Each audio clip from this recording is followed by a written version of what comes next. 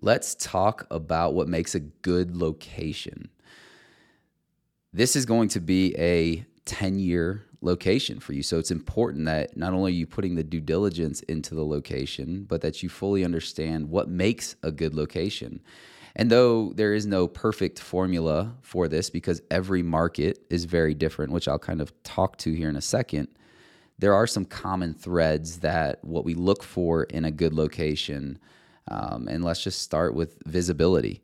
So you have there's really two when you're talking about visibility and foot traffic, there's two different things. You're either going to have really good visibility, which is a marketing thing, right? So there's brand awareness. People know you exist. They can see you. There's easy access, and there's foot traffic, so you're going to get walk-ins. Now, it's not to say that you can't be successful without great visibility, but you're going to have to spend more dollars in marketing. You're going to have to put more effort into brand awareness so that people know you exist. And so when you're looking at two locations, you might say, well, one's $3,000 cheaper than the other. And then you got to make the decision. As long as both are approved by headquarters, you got to make the decision. Is this worth an extra $3,000 a month in marketing? And then you can reverse engineer that to say, well, location A versus location B, I know I'm going to get 10 more. I think I'm going to get 10 more members per month just because of my visibility or my location and the foot traffic we're going to get. Or no, I don't think that. And so, when it comes down to that, we can kind of talk you through making that decision. But at the end of the day, it's your decision, as long as the site was approved by headquarters. So visibility is number one. Obviously, we are looking at median household income. We're looking at the affordability of the median household income really in a 1 mile, 3 mile, and 5 mile radius. This really coincides with population and saturation. So in some markets, obviously, it's going to be more of a bedroom community. It's going to be more of a suburbia market. So we might be hitting that 50,000 population around the 3 to 5 mile mark, to where, if we're in more of an urban area, there's a lot of apartments, there's a lot of multi-unit family homes, and there's more saturation. We might be hitting that 50,000 mark within a 1 mile radius. And so that's where it's going to be very different in each market. But one thing that is common is that we want to look at what is the population saturation? How many miles do we have to go out to get the 50,000? What does a good drive time look like? We have some data to understand what especially in suburbia markets, what are people willing to drive to get to a location? So those things go into it. Other things that go into it is parking. So especially when we look at your competition in that market, do they have ample parking? Now, I know there's some locations that we're looking at in, like downtown LA. Like, I don't even know if parking is such a thing. So that's where it's very market dependent, right? But other markets, there'll be plenty of parking. So we want to make sure that the parking is ample.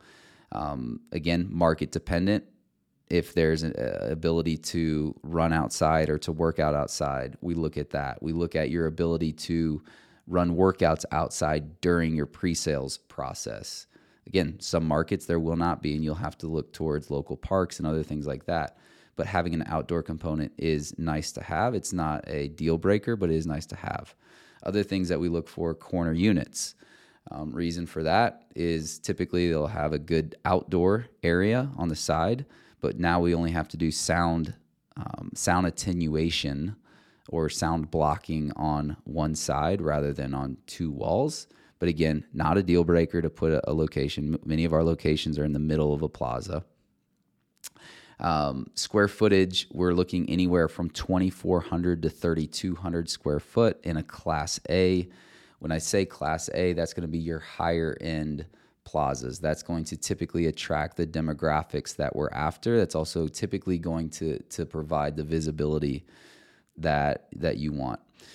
So all of those things, there's a lot of factors that go into it. That's why working with a real estate team that has franchising experience, that knows our brand standards, that's done leases, that do leases consistently within the franchising space is important. And you're going to be able to hear from one of our franchise support teams in Morrow Hill, and I'm going to bring Sam on in some other episodes talking about what is the real estate process and what support are you going to get, and then some of the terminology that you're going to get during the real estate process and the timeline associated with, typical timelines to lock down a location. So all that information coming forward to you guys in future episodes, but it is important. Location, again, is one of those things that I would say holds people up in the timeline to where you need to be proactive. Like, your number one goal from the time you sign to become a franchise partner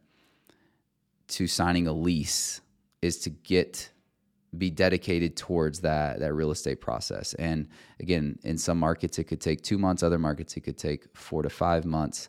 But we definitely want to speed up that process. And the way that we do that is by you being present, by you being responsive. And that's why, again, we're looking for those things as you're going through the awarding process.